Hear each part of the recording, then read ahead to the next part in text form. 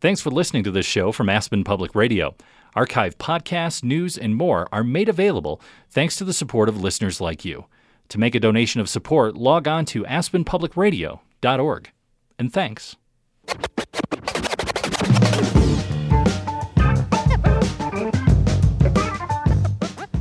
Welcome to Valley Roundup, a review of the top news stories in the Valley in the past week. I'm Carolyn Zachariason. Glenwood Springs has 2 new council members. After they take office next week, we'll probably have a new mayor. The council selects the mayor here, and that will happen late next week. The Thompson Divide could be further protected from oil and gas drilling. But what about other areas, and how do residents there feel about that sort of activity in their backyards? There's movement and millions of dollars in play in getting a base village built at the base of Snowmass Ski Area. We're supposed to get an aqua center that was supposed to benefit the whole community. We don't want an aqua center anymore, but what are you going to offer us instead? And Related came forward with an offer to provide the town with cash to build their own community facility of their choosing. Meanwhile, a new executive director has been hired at the Wheeler Opera House. And an Aspen City Council candidate is being scrutinized for something he did 10 years ago. Who would do that, and why would you do that? Why would you think this is a good idea? And to send it to the mayor, who clearly understands what ACRA's position is on this, and that it's not what you're making it out to be.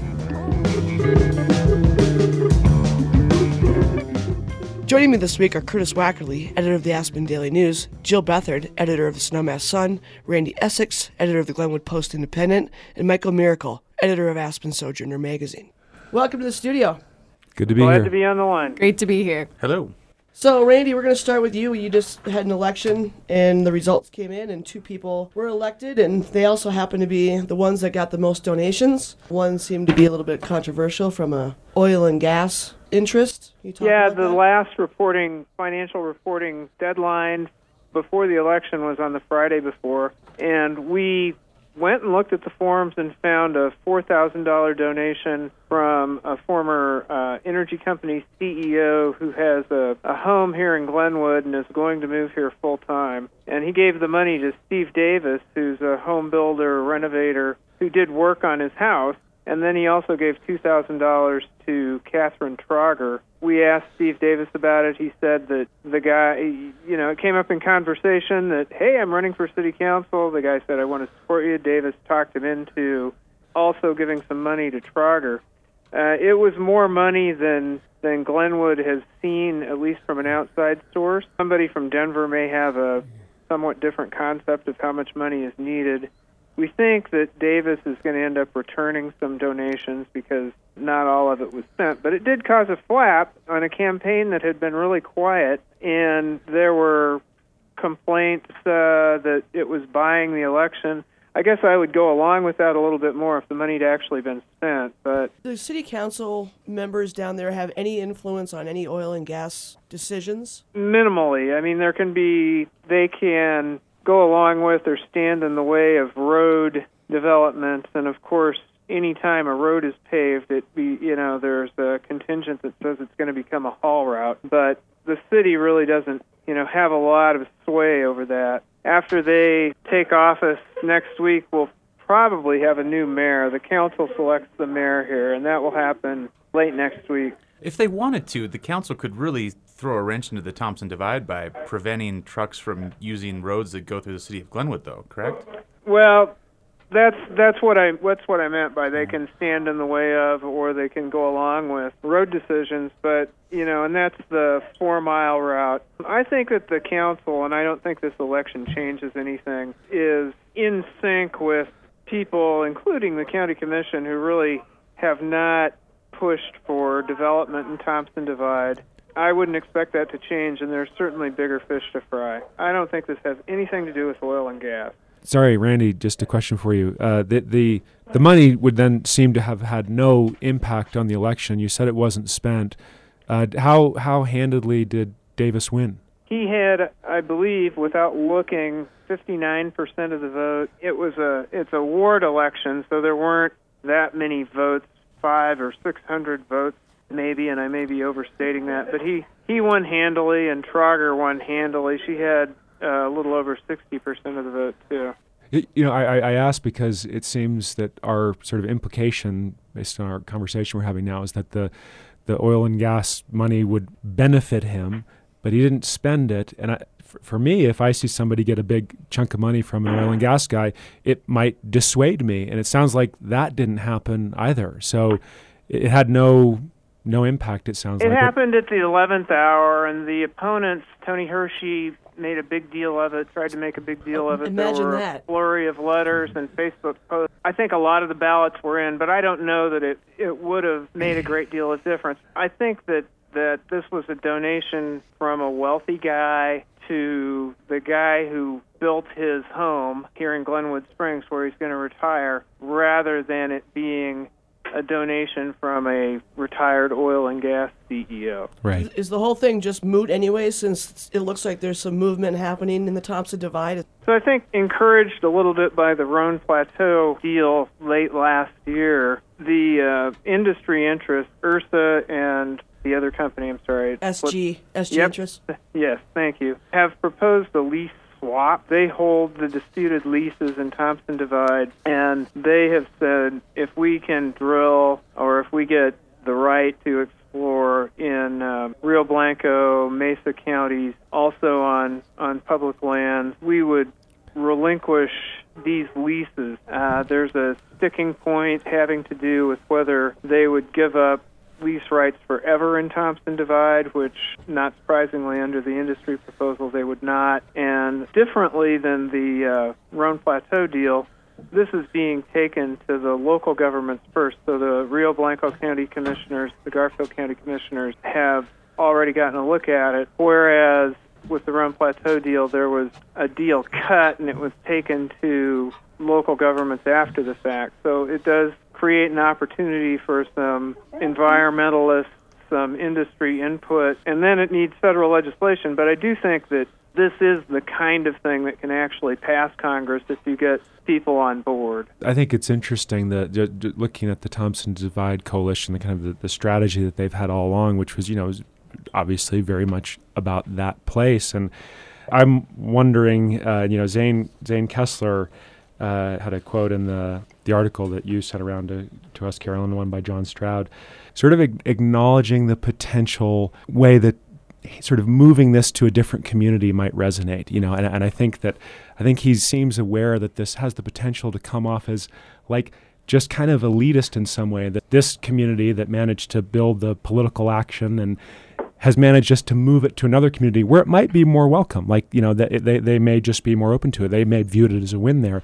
But I think Zane's comment about, wanting those people in that community to have a seat at the table so that we're just not moving the problem to them was interesting because it seems, that maybe this was a potential part of the strategy all along, was just to get it away from here. I think that there's appropriate places to drill around the state, and there's inappropriate places to drill. And I think if you have to build roads, or it's really hard to get to, like the Thompson Divide, it's an inappropriate place. Right. Right along the Rhone Plateau and the I-70 corridor is a different beast. Yeah. Right. But do we know how people in those areas feel about it? That's the question. Yeah, and I think has anybody gone to him yet? Zane is smart to put it on the table from his organization's perspective, which is, he represents a group that managed to, it's looking like it's going to get away from here, that was their very specific goal, was not at the Thompson Divide. And I think, Jill's question is a good one. How do those people feel?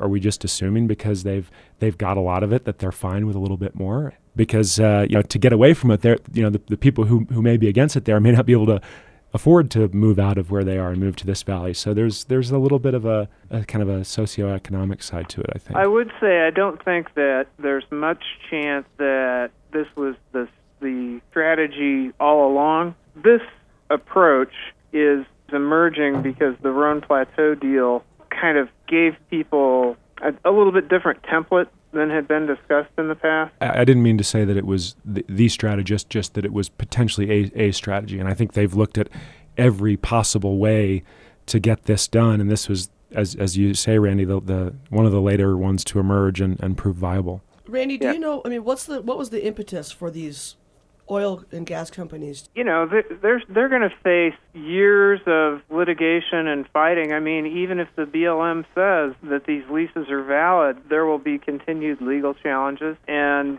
the leases that they might get in exchange for The Thompson Divide leases might, be a whole lot easier to develop. They have infrastructure in place. The terrain is different. They don't have to fight with Glenwood Springs about the roads, with Garfield County about the roads. So it could be a productive exit for them. Moving up valley, Jill, seems like there was some horse trading and multi-million-dollar negotiating happening at the Snowmass Village Town Council table. That's one way to put it. Yeah.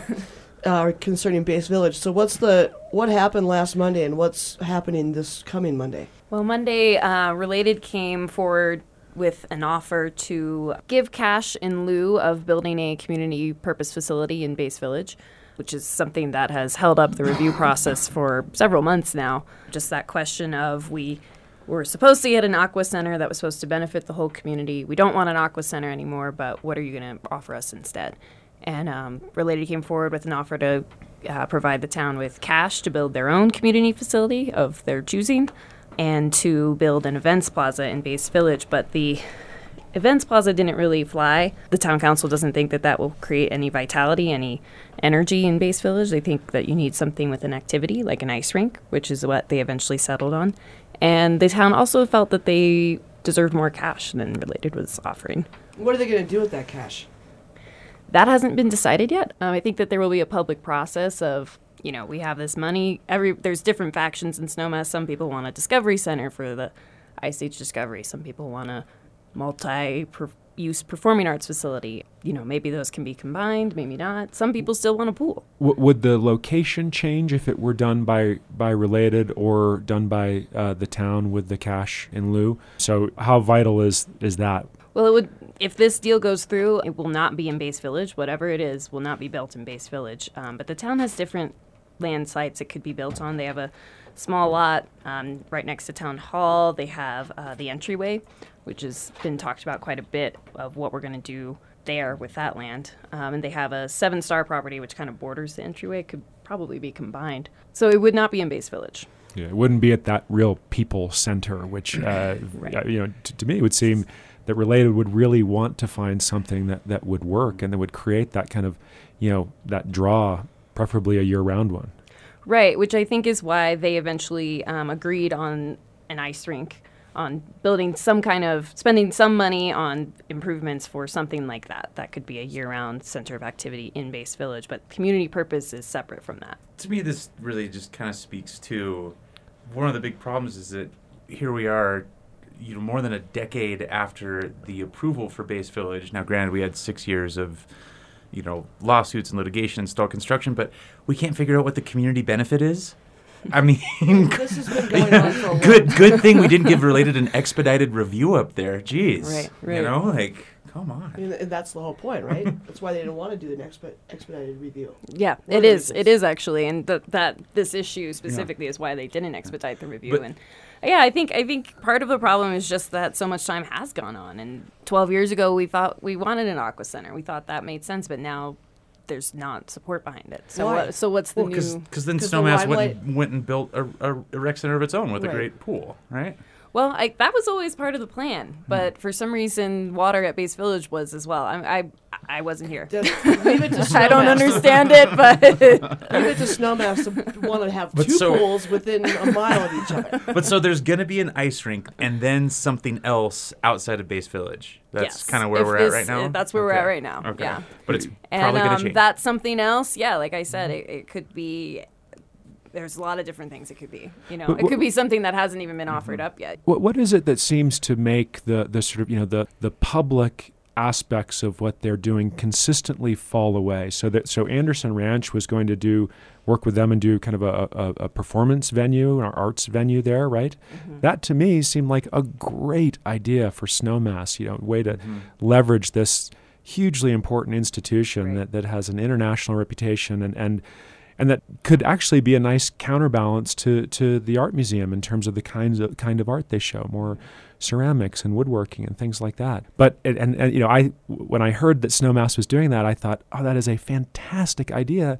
Right. And then it fell away, and that seems to happen again and again with this public component. Do you have any sense why that is? I'm not sure if there's the same reason every time. I think something happened on the ranch's side with that offer, and but that's been the holdup is they are required to provide some kind of public benefit. That's been the holdup. They ended up submitting their application later than they thought they would because that Anderson Ranch idea fell through. I don't know if there's a consistent reason why that's happening, but it's figuring that out is definitely key to getting this project going. Related just put money on the table not that long ago, right? Did anybody see that coming? Was that part of negotiations with the town? Yeah, they were working on that with the town staff, and they were still pushing for a pool next to the Limelight as opposed to a big aqua center. They were going to do a pool next to the Limelight that would be open to the public, but the public had to pay. So people didn't see that as a public benefit. They saw that as a hotel pool. And they were offering a space for the Discovery Center, which the Discovery Center liked the location. They liked Base Village, but they didn't think the space was big enough, and it just wasn't an ideal space for them. It wasn't built for them. It was built for a retail store. The Discovery Center needs to go at the Intercept lot. You do a nice big museum there, like, hey, look at this, and put the whole mammoth in there. But, they're concerned that if they go down there or they go to the entryway that people won't come. They won't get enough foot traffic. All right. Yeah, I mean, they're building a base village. It's like there's supposed to be a vibrancy there, and lots of people interacting with each other, preferably visitors and locals, and and I think just the area itself. There's a draw there when, say, there's a concert or something. I mean, it's totally. I think it doesn't necessarily have to be something that's so permanent. Yeah, pool would be great, ice rink, whatever. But it's also can just be about the consistency of the programming. So, say, Ski-Co might step up and say, we're going to commit to doing something a couple times a week versus, say, the 3 big concerts we do. Right. I mean, there are other ways to ignite that space and keep we it all vibrant. go to Thursday night concerts every week, Right. It doesn't matter where you live. If you live in the valley, you're there. If you're staying in the valley, you're there. And something like that in Base Village could draw.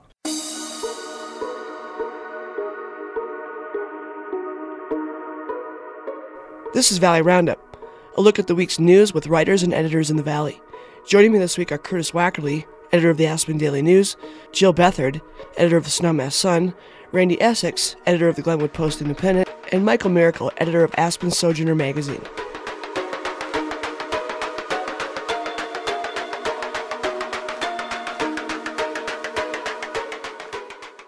The Wheeler. Nice scoop you had this week, Curtis. Good job. So we have a new executive director who's vowing to up the profile of the Wheeler Opera House and put bigger acts in there. That's what she's saying. And I think she's sort of on a collision course with the belly up. With the stuff she's talking about, getting big touring bands here, doing their only Colorado show at the Wheeler Opera House. I mean, there's already a venue in town that has been doing that for a while, and it sounds like she's got them in her sights. But this person, she was probably the youngest out of the finalists, somewhere in her 30s, coming from a kind of similar facility. I mean, certainly I've never been to the Villar Performing Arts Center in Beaver Creek, but the Wheeler is certainly probably a grander and more historic theater. But it is sort of a similar institution in a mountain town, bringing in arts and culture, and so she's familiar with the landscape, I'd say, and she sounds excited about the job, which is great, and she sounds like she does want to up the profile of that theater. I mean, we joke all the time about Father Time playing at the Wheeler for a 3-month residency. But it's this kind of stately old theater, and you can't take the seats out, so you can't have a dance party really. Well, Widespread was there. So there's it's better suited to a certain type of act, but I don't it still would be good to try. Like, so what would it be like to get, say, North Mississippi All-Stars? They're playing at Belly Up this weekend. What would that show be like at the Wheeler? And, arguably it'd be really cool to see him in this huge, grand old theater with a balcony. I mean, how much would you want to be front row of the balcony for a rock and roll show at the Wheeler? Yeah, I'll maybe date myself just a little bit here, but I'd encourage anyone listening to Google the band INXS and the Wheeler. They did I think a 6-song private show there that the whole thing is up on YouTube. And it looks really fun, really fun. It was really high energy. There are people dancing. I think that there has been this assumption in place that just can't happen at the Wheeler. Look, They just bands haven't tried. bands like Fish and the Grateful Dead and lots of bands that fill arenas with 20,000 people who immediately stand up and dance in their seats. It's not like it's an impossibility. But it's true. It just hasn't been part of the Wheelers' programming or image. And I say hats off to this person if they want to come in and try and change that. And that's obviously the direction the city wants to go, because they obviously did a pretty extensive interview process, and weeded these people out. So I'm sure that was a topic of conversation in those interviews. I want to go back. Sorry, go ahead, Jill. Oh, I just had a question because my family has spent a lot of time in Vail. We used to ski there, and I've always noticed that the Villar schedule is often really similar to the Wheelers. I mean, Yes. some of the same acts go through there Very- that go very through much here. so. And so my question when I first heard about this is, what qualifies this person to change things up? She kind of just seems like the same person, the same schedule moved to Aspen. Well, I think the VLAR does is the Wheeler, but it's also a little bit the Benedict Music Tent. That I think the New York Philharmonic did a 2-week residency there 3-4 years ago. And Aspen Santa Fe Ballet has performed there. So it's more of our venues rolled into one in terms of the breadth of their programming. She also made the point that they don't have the equivalent of the Belly Up in Vail. They don't have like a nightclub that brings in touring acts. So it sounds like Michael said, the Villar has to fill. It's a little more eccentric in its it has to fill eclectic in all these its, different roles. Whereas genres. in Aspen, we have a lot more venues and a few more cultural outlets than they do in Vail. I think the Belly Up is a great thing to bring up. They make life hard for Jazz Aspen too. It's like Jazz Aspen will look at a band who might say be a headliner at their June festival, and they've been to the Belly Up 4 times in the last 3 years. That act, and it's people can see them in that venue. And I think the Belly Up has done an amazing job. And I think the big name side of things, we haven't said this woman's name yet. What is her name? Jenna Bueller. Jenna Bueller. Bueller? Bueller. Anybody? Bueller? The Belly Up, their scouts are great. They find more than just the big names. They find the up and comers. They do free shows. They have local bands perform with some frequency, or local band just grew, and so it's not just the big names. But I think also that the Wheelers kind of genre positioning. The Belly Up doesn't do a lot of bluegrass and kind of folky stuff, and I think there's a way to do that at the Wheeler that doesn't feel so old. It's not a 60s icon. There is lots of great music of that type being produced today by young people, and some of those bands have big followings of young people, which it might be great to see the Wheeler filled with young people. Not to mention they're about to upgrade the bar lobby area and try and make that a little bit more of a space that's a destination for people. So, yeah, I hadn't been to see one in years, but I went to see the Warren Miller film at the Wheeler, and it was a blast. It was really a community event. It was sold out. And there was dancing. They had a dance off to give away a free pair of skis, and the whole place stood up and danced. So again, dancing is possible. It is at possible. the Wheeler. It is possible. I'm just trying to wrap my head around this concept. So, Right. More entertainment news. Randy, are you still there? I am. Okay, good. I don't know if you had any controversy leading up to in the campaign for your election, but we're starting to see it up here with at least one candidate so far who's being questioned on his ethics and integrity. Burt Myron, there's some documentation that surfaced about the fact that he changed some campaign material that the Chamber of Commerce had sent out. This was 2004, related to the visitor center, and he changed the meaning of an invite. So the invite said, "Get the facts about referendum 2A," which he was for, and he changed it to "Vote yes on referendum 2A." And he doesn't seem to think that there's anything wrong with that. He was just trying to he was an email to the mayor then, and the mayor called him out on it and made him sign an affidavit that he had changed this this document. I think he's got to be sweating a little bit. Who would do that, and why would you do that? Why would you think this is a good idea? And to send it to the mayor, who clearly understands what ACRA's position is on this, and that it's not what you're making it out to be by changing one word in this. It just, who would think that this is a good idea? But I mean, the overall point here is should this give voters pause, and what does this say about Bert? And he said at the forum he kind of brushed it off last night and said, "Oh, this was just a private email communication between two people," and Could you quickly explain it really briefly again? Because I don't know if we have. What exactly the issue is here? No, what happened with the email? Okay, so way back in 2004, ACRA wanted to build a new visitor center, and they wanted to build it on this parcel of land that is right there at the corner of Main and Galena, kind of across the street from the west door of the Pickens County Courthouse. They got this plan. They took it to City Council. City Council approved it. This was before my time, but for some reason this was controversial. Very controversial because of the height and mass of the building. Because it was going to be like a 3-story ACRA Visitor Center? Yeah. What the hell were they going to have there? It's about the same size of the building that's there now. Okay, right. That's sitting empty. So there was a segment of the community that thought that this was a bad idea, and that, I'm sure, like I said, I wasn't here, but I can imagine the campaign slogans. This is a giveaway to the Chamber of Commerce, yada, yada, yada, too big, height and mass, character, blah, blah, blah. So Bert was on the side that led a referendum charge. The council had approved this, so he went and did what he has done so many times, which is gather signatures. He found an issue that resonated with the public where people were against this, gathered signatures, got it on the ballot. So this was going to be referendum 2A. And if you vote in favor of it, then you are turning back this decision and you are saying no to the ACRA building. ACRA, of course, was against referendum 2A because they wanted their building.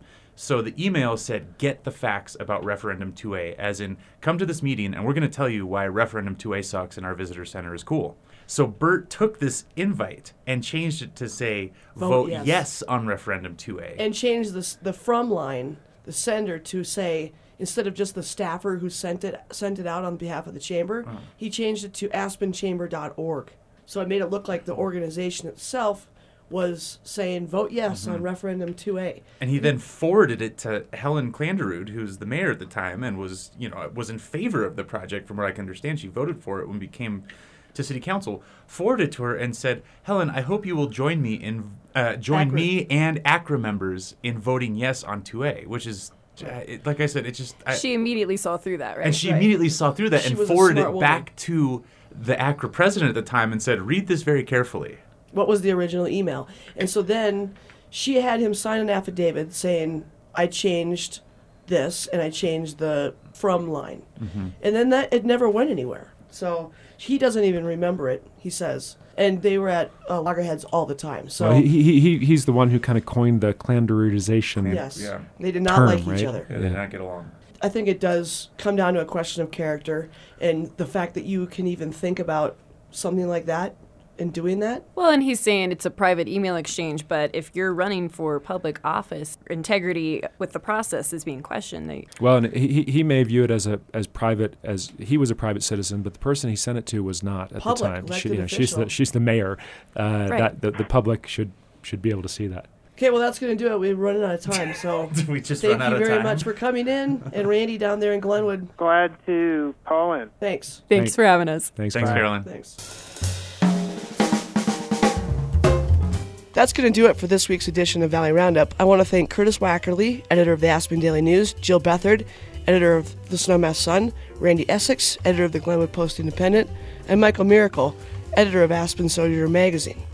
You can get a rundown of links and more information on the stories covered on the show on our website, aspenpublicradio.org. I'm Carolyn Zachariason.